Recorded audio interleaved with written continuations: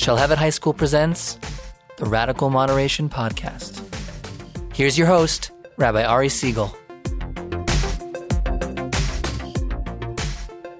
Hello and welcome to the Radical Moderation Podcast. I'm your host, Ari Siegel. Joining me is Tali Germain. Tali, we spent a lot of time in the last episode getting to know you a little bit and hearing your story, and thank you for sharing that with us. Can you tell me a little bit about what you're doing now? You're the head of Equity Partners, I think? Yeah, so we launched an organization about a year and a half ago. It used to be Equity Partners. We're now Onward. And there are a couple of reasons we made the shift in terms of name. There are some practical ones, right? Equity Partners didn't sound like it really had anything to do with issues of addressing racism. I was ready to invest today. Exactly, I felt like, you're smart, you're like driven. I'm like, if she's got a fund, I'm in. Exactly. And we wanted something that signified forward movement. And we thought Onward would capture that in a meaningful way, and we didn't want to have multiple words, etc. So we are now Onward. What does Onward do? So what projects do you have up? Yeah. So our focus, so I started this organization because a couple of things happened, and I think it's important to share that. I shared during the last episode that in my soul and in my experience, even as a child, I've always been an activist. And I think one of my superpowers, one of my gifts is the ability to work with people across lines of difference and to bridge and to be a bridger. And when I started Onward, a couple of things were happening. One of them was the killing of Black people by police. I'll be just straightforward and say it. And in particular, there was a woman by the name of Sandra Bland who died in police custody.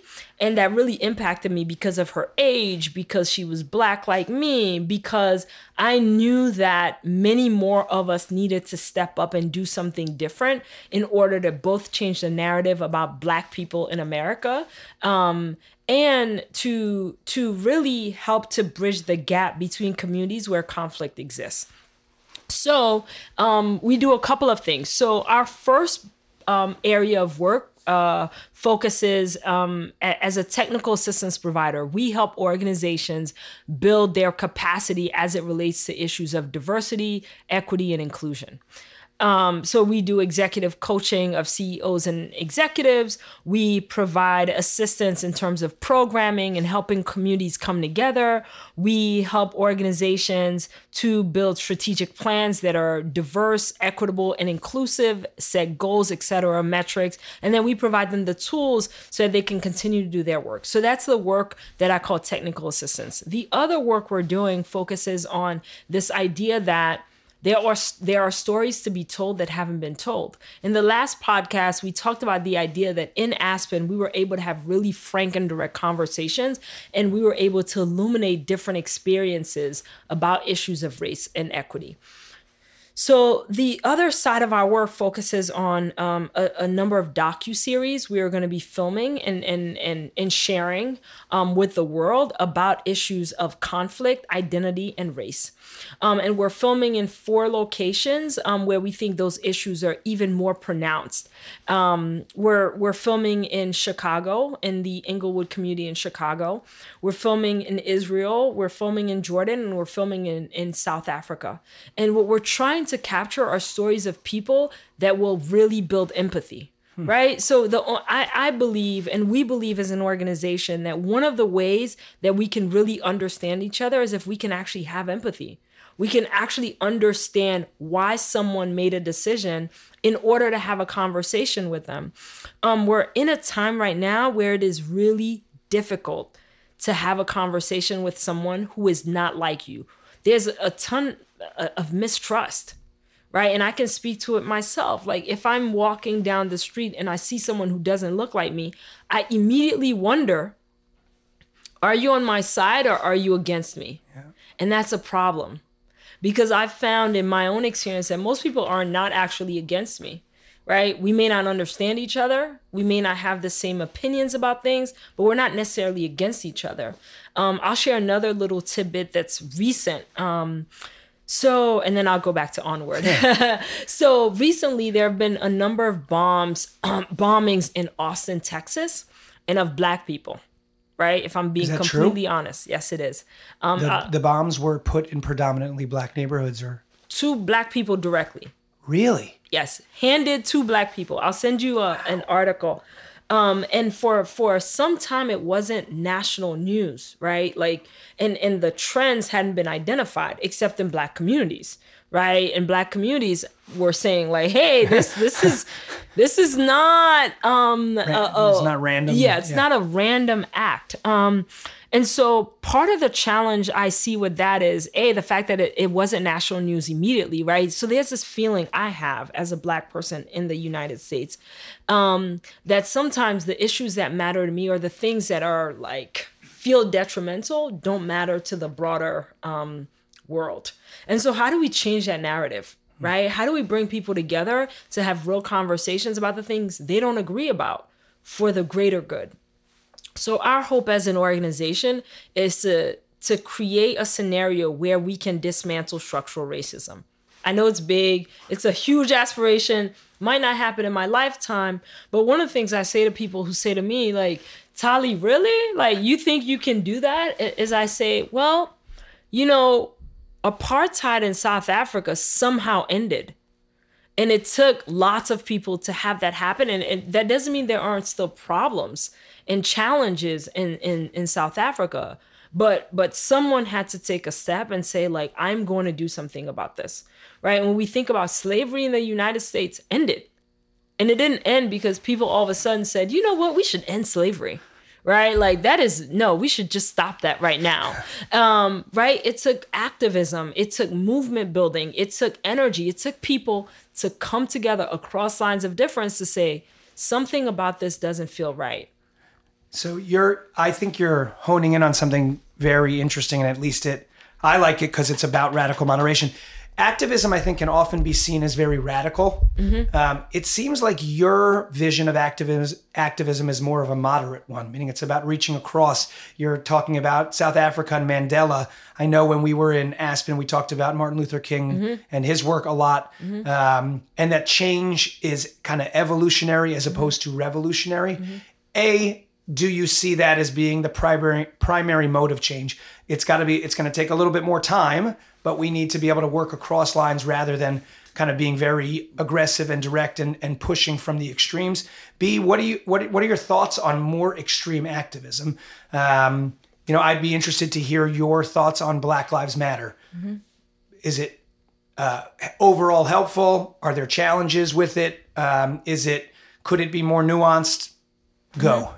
Yeah, so many questions. So the first thing is I actually think that Mandela and Dr. Martin Luther King Jr., let me say that back. Nelson Mandela and Dr. Martin Luther King Jr. were actually radicals in their time, right? We have created a narrative that presents them as heroes when they were both in jail for a good period of their activism. Right. Because in the moment, what seems radical when history is told isn't always perceived that way because of the greater good that comes out of it.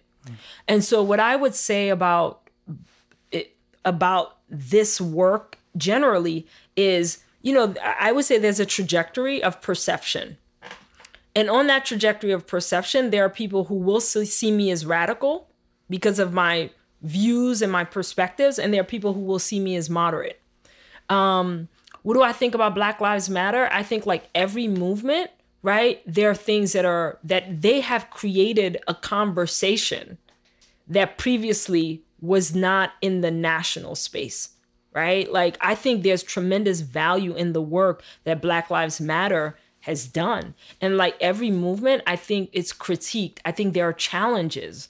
I think the other thing is, obviously these are my thoughts and my perspectives. The other thing is that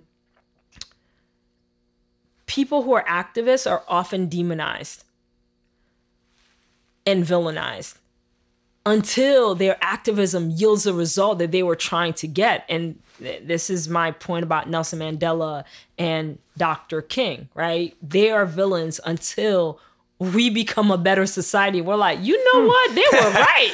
Right? I always thought they were right. I exactly. And I think this time in history will be especially interesting when we think back 100 years. Who were the people who were pushing forward the change that we needed? And who are the people who are not, right? And so I think about that every day. And I actually want to be one of the people who literally changes the narrative. And I actually think coming together across lines of difference is not a kumbaya experience. It doesn't mean like, oh, all of a sudden we agree. Right. It means that there is something fundamentally wrong and everyone needs to be an actor in fixing it. And fixing it might mean being your most honest self. Yeah. That was, to me, I think the most profound learning that I had when I was with you was just, it's not about talking delicately to each other and saying all the right things. It's actually about doing the hard work of saying the things that you're kind of scared to say or admit and hearing, pushback and making yourself vulnerable with somebody else. And without worrying that I'm now going to be, victimized back in some way. So let me present a dilemma that we had recently, which I think touches on a number of these issues. So Sure. as I think you're probably following, there was a school walkout organized by the youth division of the women's march group. There were also students who organized a different walkout, but there was a 17-minute walkout in schools across the country for the 17 victims of Parkland. Our school in Los Angeles, a private Jewish day school, Sure. I was about to say very diverse population. Relative to who we are, it's a fairly diverse population. We made it optional, created a really meaningful opportunity for those who wanted to walk out. If people didn't want to walk out, we're not about pushing a particular agenda one way or the other. We certainly wanted to commemorate the loss of the lives of these young people. As we were kind of coming up on the day of the walkout, and we had made all these plans, and we thought it was Solomonic, and we had this perfect balance. People let us know that it was being organized by the Women's March Junior Division, Youth Division, and very recently a prominent member of the Women's March movement had spent time with Louis Farrakhan, who is, I always hesitate to use the word anti-Semite because if it becomes overused, it's meaningless. But someone who kind of continues the canards and the blood libels almost over the last 100 years about Jews and running the media and they're evil and they're just from pigs, they're descendants from, apes. It put everyone in a very strange position because here we believe deeply in social change. Schools need to be safe, period, end of story. Kids died. We need to remember that for a moment. We need to stop our days and walk out for 17 minutes. And it's being organized by a good group of people. Except that group of people is fraternizing with an avowed anti-Semite. And so you sort of get stuck in this very strange position of, what do you do? Meaning, is there a line? Like, what if it's being run by a group that is really antithetical to values? Do you still proceed with your social justice and your activism? Or is there some point where you're like, no, I can't associate with this? So some Jewish day schools didn't do it. They did their own walkout. We ended up staying with it. We said, hey, this was one person. They should apologize. The Women's March should distance themselves from Louis Farrakhan. But where are you on that kind of thing? I mean, that's a really complex... You didn't think this was going to be easy, issue. Tali, did you? No, not like, so I say it's complex because I think, right, what you mentioned are values, right? You were doing this because of some values you hold. The truth of the matter is, I don't know what happened in the meeting, right? But the value you hold is that kids should be safe. And my perspective of that is, if that is what the work is about, then the work continues. And it sounds like you move forward with your young people. I don't know. I mean, if the script was flipped, meaning, I don't know. I'm doing this on the spot. So help me. Help me craft it. Yeah, help me craft it. For it. It was the gun. Same thing. And David Duke. Klan member, just racist. I mean, he happens to hate Jews also, but he's an equal opportunity bigot, Sure. but he's really disgusting towards the black community. He's given hugs to the Women's March people somehow. They're arm in arm marching for gun safety in schools. Are you marching? Are you supporting that? Were they arm in arm, Farrakhan and I'm just wondering. I don't know. I don't know. They're hugging each other and saying, I really support your work. And the Women's March doesn't say, wait a second, that was one of our people that doesn't speak for the Women's March. They didn't say that. They just they let it go. Meaning David Duke hugged one of our leaders. I mean, again, like, obviously I'm not supporting David Duke, right? Like, that's clear. I think the challenge for me is, again, what is the value I espouse, right? Is it that this thing should happen? I am not affiliated with the Women's March, right? I actually think there's a real challenge. You are not affiliated with the Women's March? I am Interesting. not. And it doesn't mean that I don't believe in some of the things that have happened, but, when I think about, I think that there were moments where we needed the same people who showed up for the Women's March to show up, and they didn't. And they just, I would say they left me behind. And I actually I've never been to one of the Women's March events. Why? Because I think so we're gonna talk politics a little bit here, right? So when it's a safe space, it's just you and me. Well, when the election results came out, I was actually with y'all. I was in LA. And I remember looking at the demographic data and looking at how many white women voted for Donald Trump to become president. I'm just going to say I was not one of the people who believes he should be president even today. And I say that to say that for me, there's mistrust. There's already mistrust between me and the Women's March leaders, because I don't believe that they have showed up when the black community was in need. Interesting. In real ways. And it is a criticism of them. I actually don't think they're radical enough. I don't think the marches are the only things that will get things done, right? And so I say that not having been involved, and I realize that I'm not in the end when it comes to the Women's March and their work. But there are things I fundamentally believe. I fundamentally believe kids should be safe. So if there's a greater good, like, hey, kids are walking out, it's been organized, et cetera, I'm totally for that. Right. But will I align myself with the Women's March group? I don't know. Interesting. So you're saying once you find that ultimate value, even if there a little bit that goes along with it, you have to decide, do you want to leave that off to the side for the moment, or what do you, let's say we have two groups. Let's just say, as an example, the Jewish community and the black community. What could we be doing to work together? Oh my goodness, so much. So I actually, I mentioned in the first podcast, I grew up for part of my time in Brooklyn and Crown Heights, and actually went to a high school where a lot of my good friends are Jewish people. And it celebrated all the Jewish holidays as a result, which was awesome. What's your favorite? Oh my goodness. First of all, I want you to say Shmini Atzeret. It's like a tiny minor holiday. Shmini Atzeret is my favorite. But the thing is, right, like, I have lived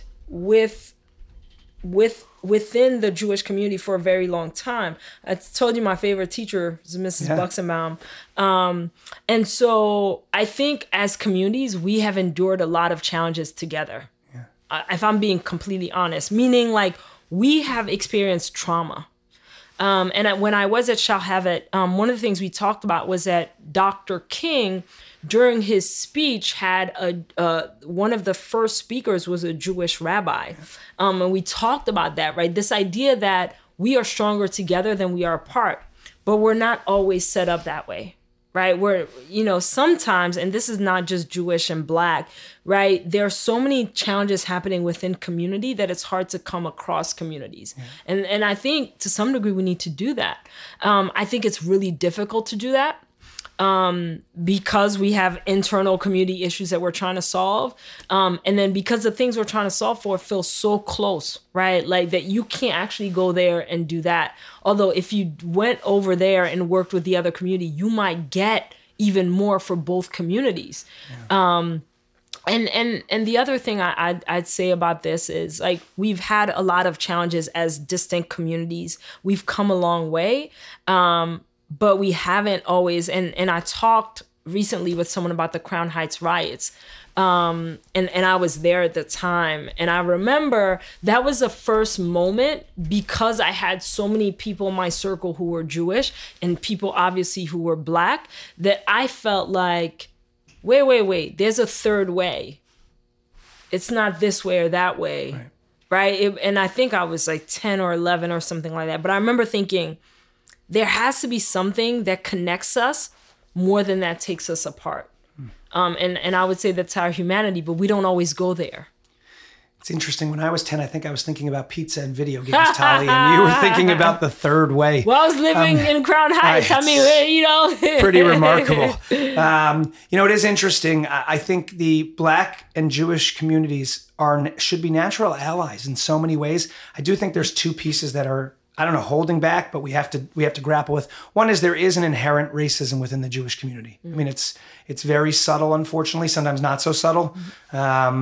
It's perpetuated in many ways by educators, sometimes in schools. It's horrific, meaning it's very sad. Not in the, well, I don't even know. I don't want to say in which denominations. It's something we have to work on as a community, meaning we should see the Black community as natural allies, people who have struggled the way we have been treated and looked at, without, just judged without given the fair chance to, and pushed out of countries and everything you've been through, we've been through, broad strokes. I know you don't like when I talk about broadly, but, and so the racism sort of really has no place to some degree. And I kind of wish we could talk more openly about it and get past it. Meaning like, hey, it's what it was, but let's move forward. The other issue is Israel, because Israel is challenging in the sense that, for instance, Black Lives Matter, at some point as part of their platform, had a default support of the Palestinian people and wanted to boycott and divest Israel. Because, and I understand where they're coming from, it seems like the Palestinians are sort of like the marginalized group there, and Israel's this all-powerful, privileged nation that's killing it, and no pun intended on the killing it. They're just doing super well, and Palestinians are struggling, and so there's this natural form of identification between the Black community, which feels like it's struggling as part of this, America, and this. It's not a meritocracy to some degree. It's just this hierarchical thing, and so there's an automatic default to support the Palestinian people, where the Jewish community says, wait a second, just because one group is bigger than the other or stronger or more affluent or more successful doesn't make one right and one wrong. Israel's trying to do what it needs to do, and it's trying to do the best it can. And so I sometimes see that in some parts of the Black community, very much aligned with Israel and supporting Israel. And in some parts of the Black community, there's an automatic, that intersectionality notion of like, hey, we're both struggling, so therefore we align with the Palestinians and therefore against Israel. And that's a real challenge and just a flashpoint that I think we need to think about if we want to bridge gaps between the Black and Jewish communities. I think about Israel and Palestine a lot, actually. And so the question that I've been afraid to ask, so I'm going to ask you right now. Let's do it. Is why can't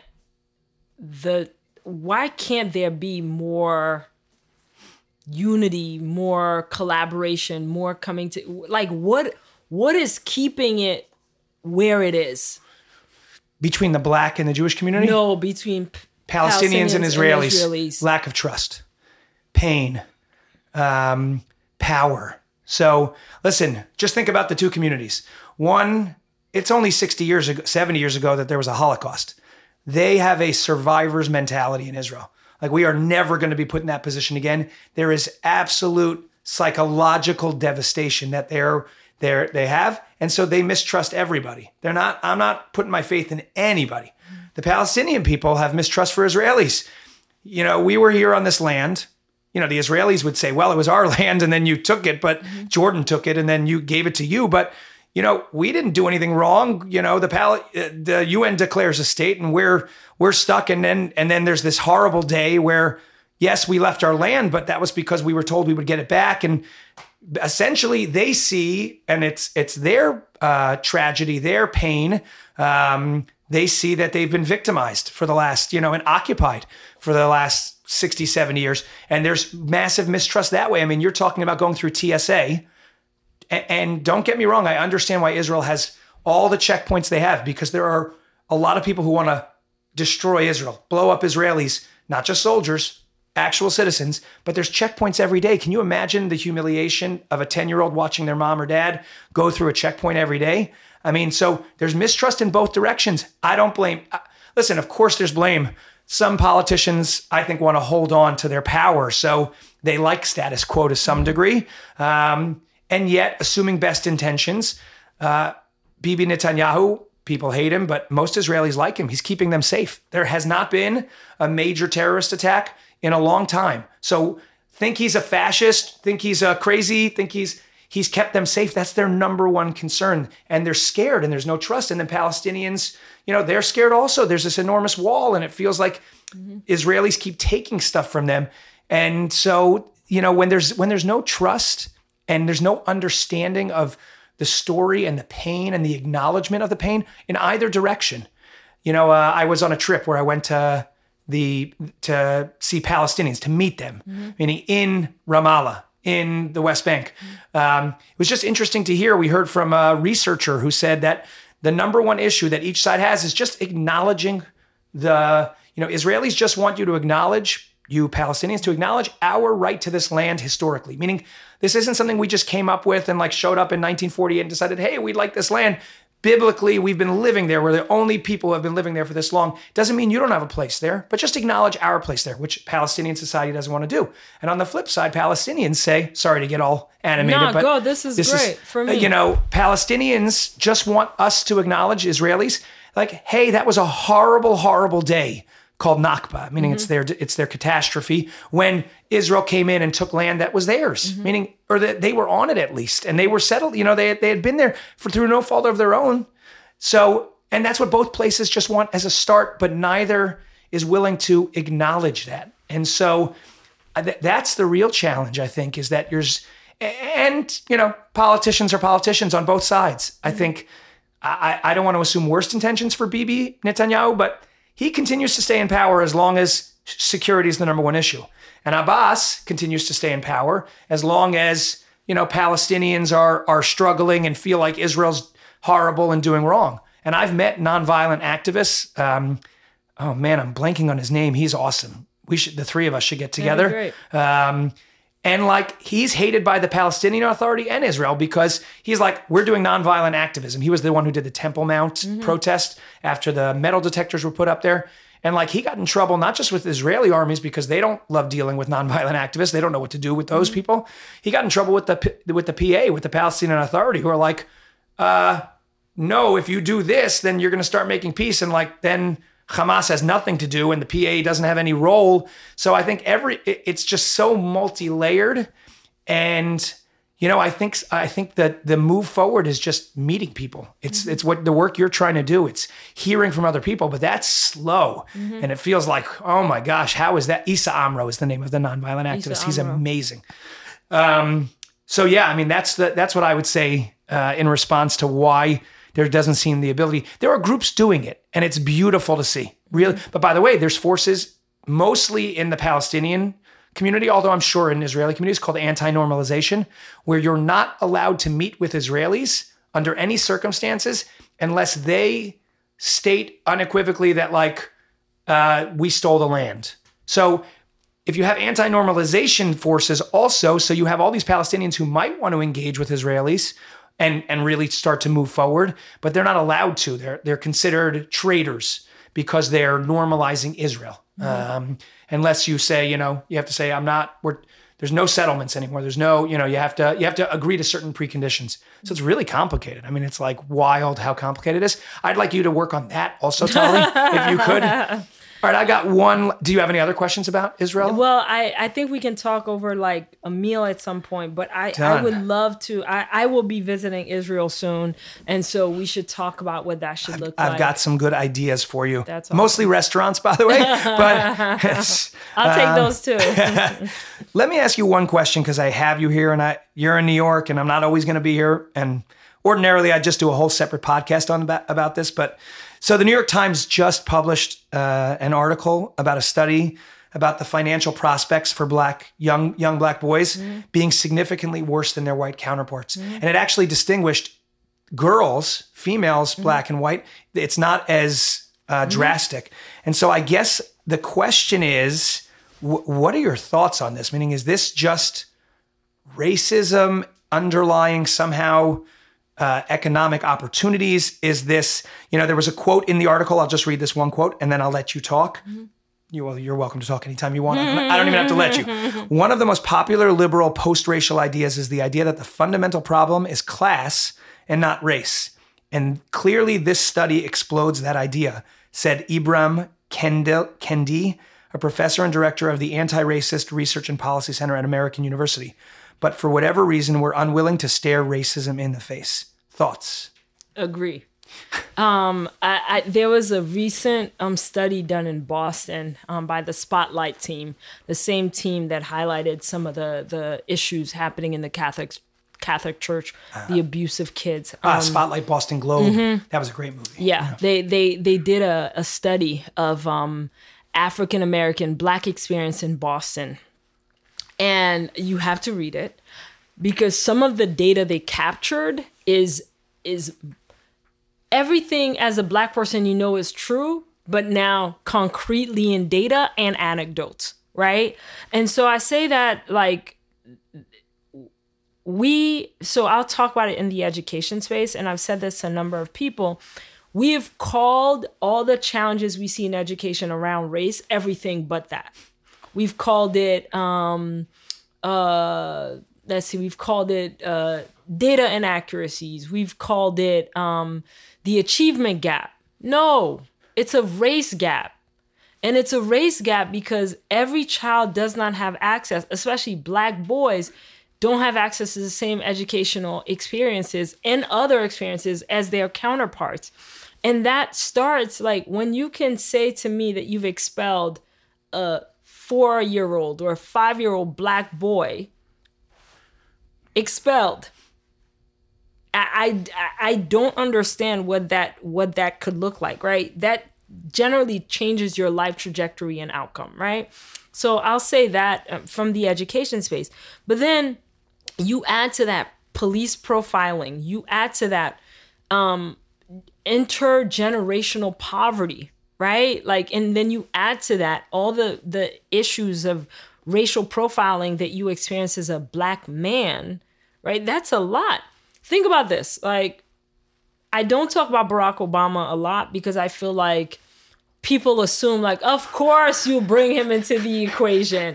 And I love him. I think he's incredible. But if he had half of the issues that have emerged about the current president, this man would not have made it, right? And that is about his Black maleness. And I would say that's true for so many other Black men and Black boys. They don't have the same opportunities. And, you see it all the time. You see it at the playground. So I was reading, I don't have the quote, but I was reading a text recently that talked about when a young person comes into your classroom, you see in them parts of you, especially when you can identify racially, right? If you're a white teacher and you see a white boy at 5 being rambunctious and other things, you'll name it everything but what it is. Right. When a Black boy does it, he's violent. He is totally out of control. Right? He's out of control, etc. So you put these stigmas or these words that then are supposed to capture the identity of a young person that lives with them, that sits with them. So I totally agree. I think we are unwilling to talk about race because it's a traumatic thing to talk about. The last piece I'll mention is, as part of the Aspen Institute, we're working on a Truth and Reconciliation initiative.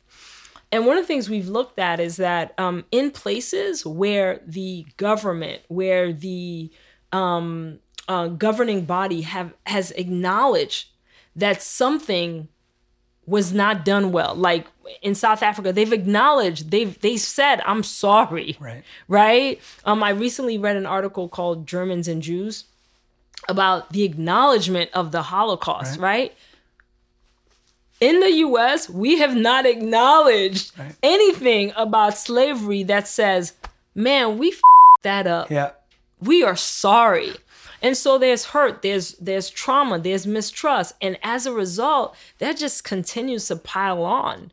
And we are not willing to face our history of racism, of slavery. I was talking to someone who said to me, it is impossible that many slaves were brought to the United States. And I'm like, what? Like, there's the data. Yeah. And he insisted. He said, it is impossible. That is not true. Black people were already here. It's amazing. And so the question is not like, I guess the question is, how do we actually address the fact that racism does exist?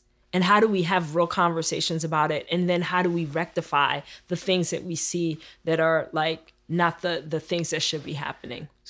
Awesome. I have 4 things. First of all, like it's almost, edit, cut, copy and replace or find and replace, like slavery and that many Black people and Jewish Holocaust. I mean, like it just feels that way to me. I'm not comparing the two, but just it's like wild to hear people today say like, that's just crazy. Meaning like, come on. And you're...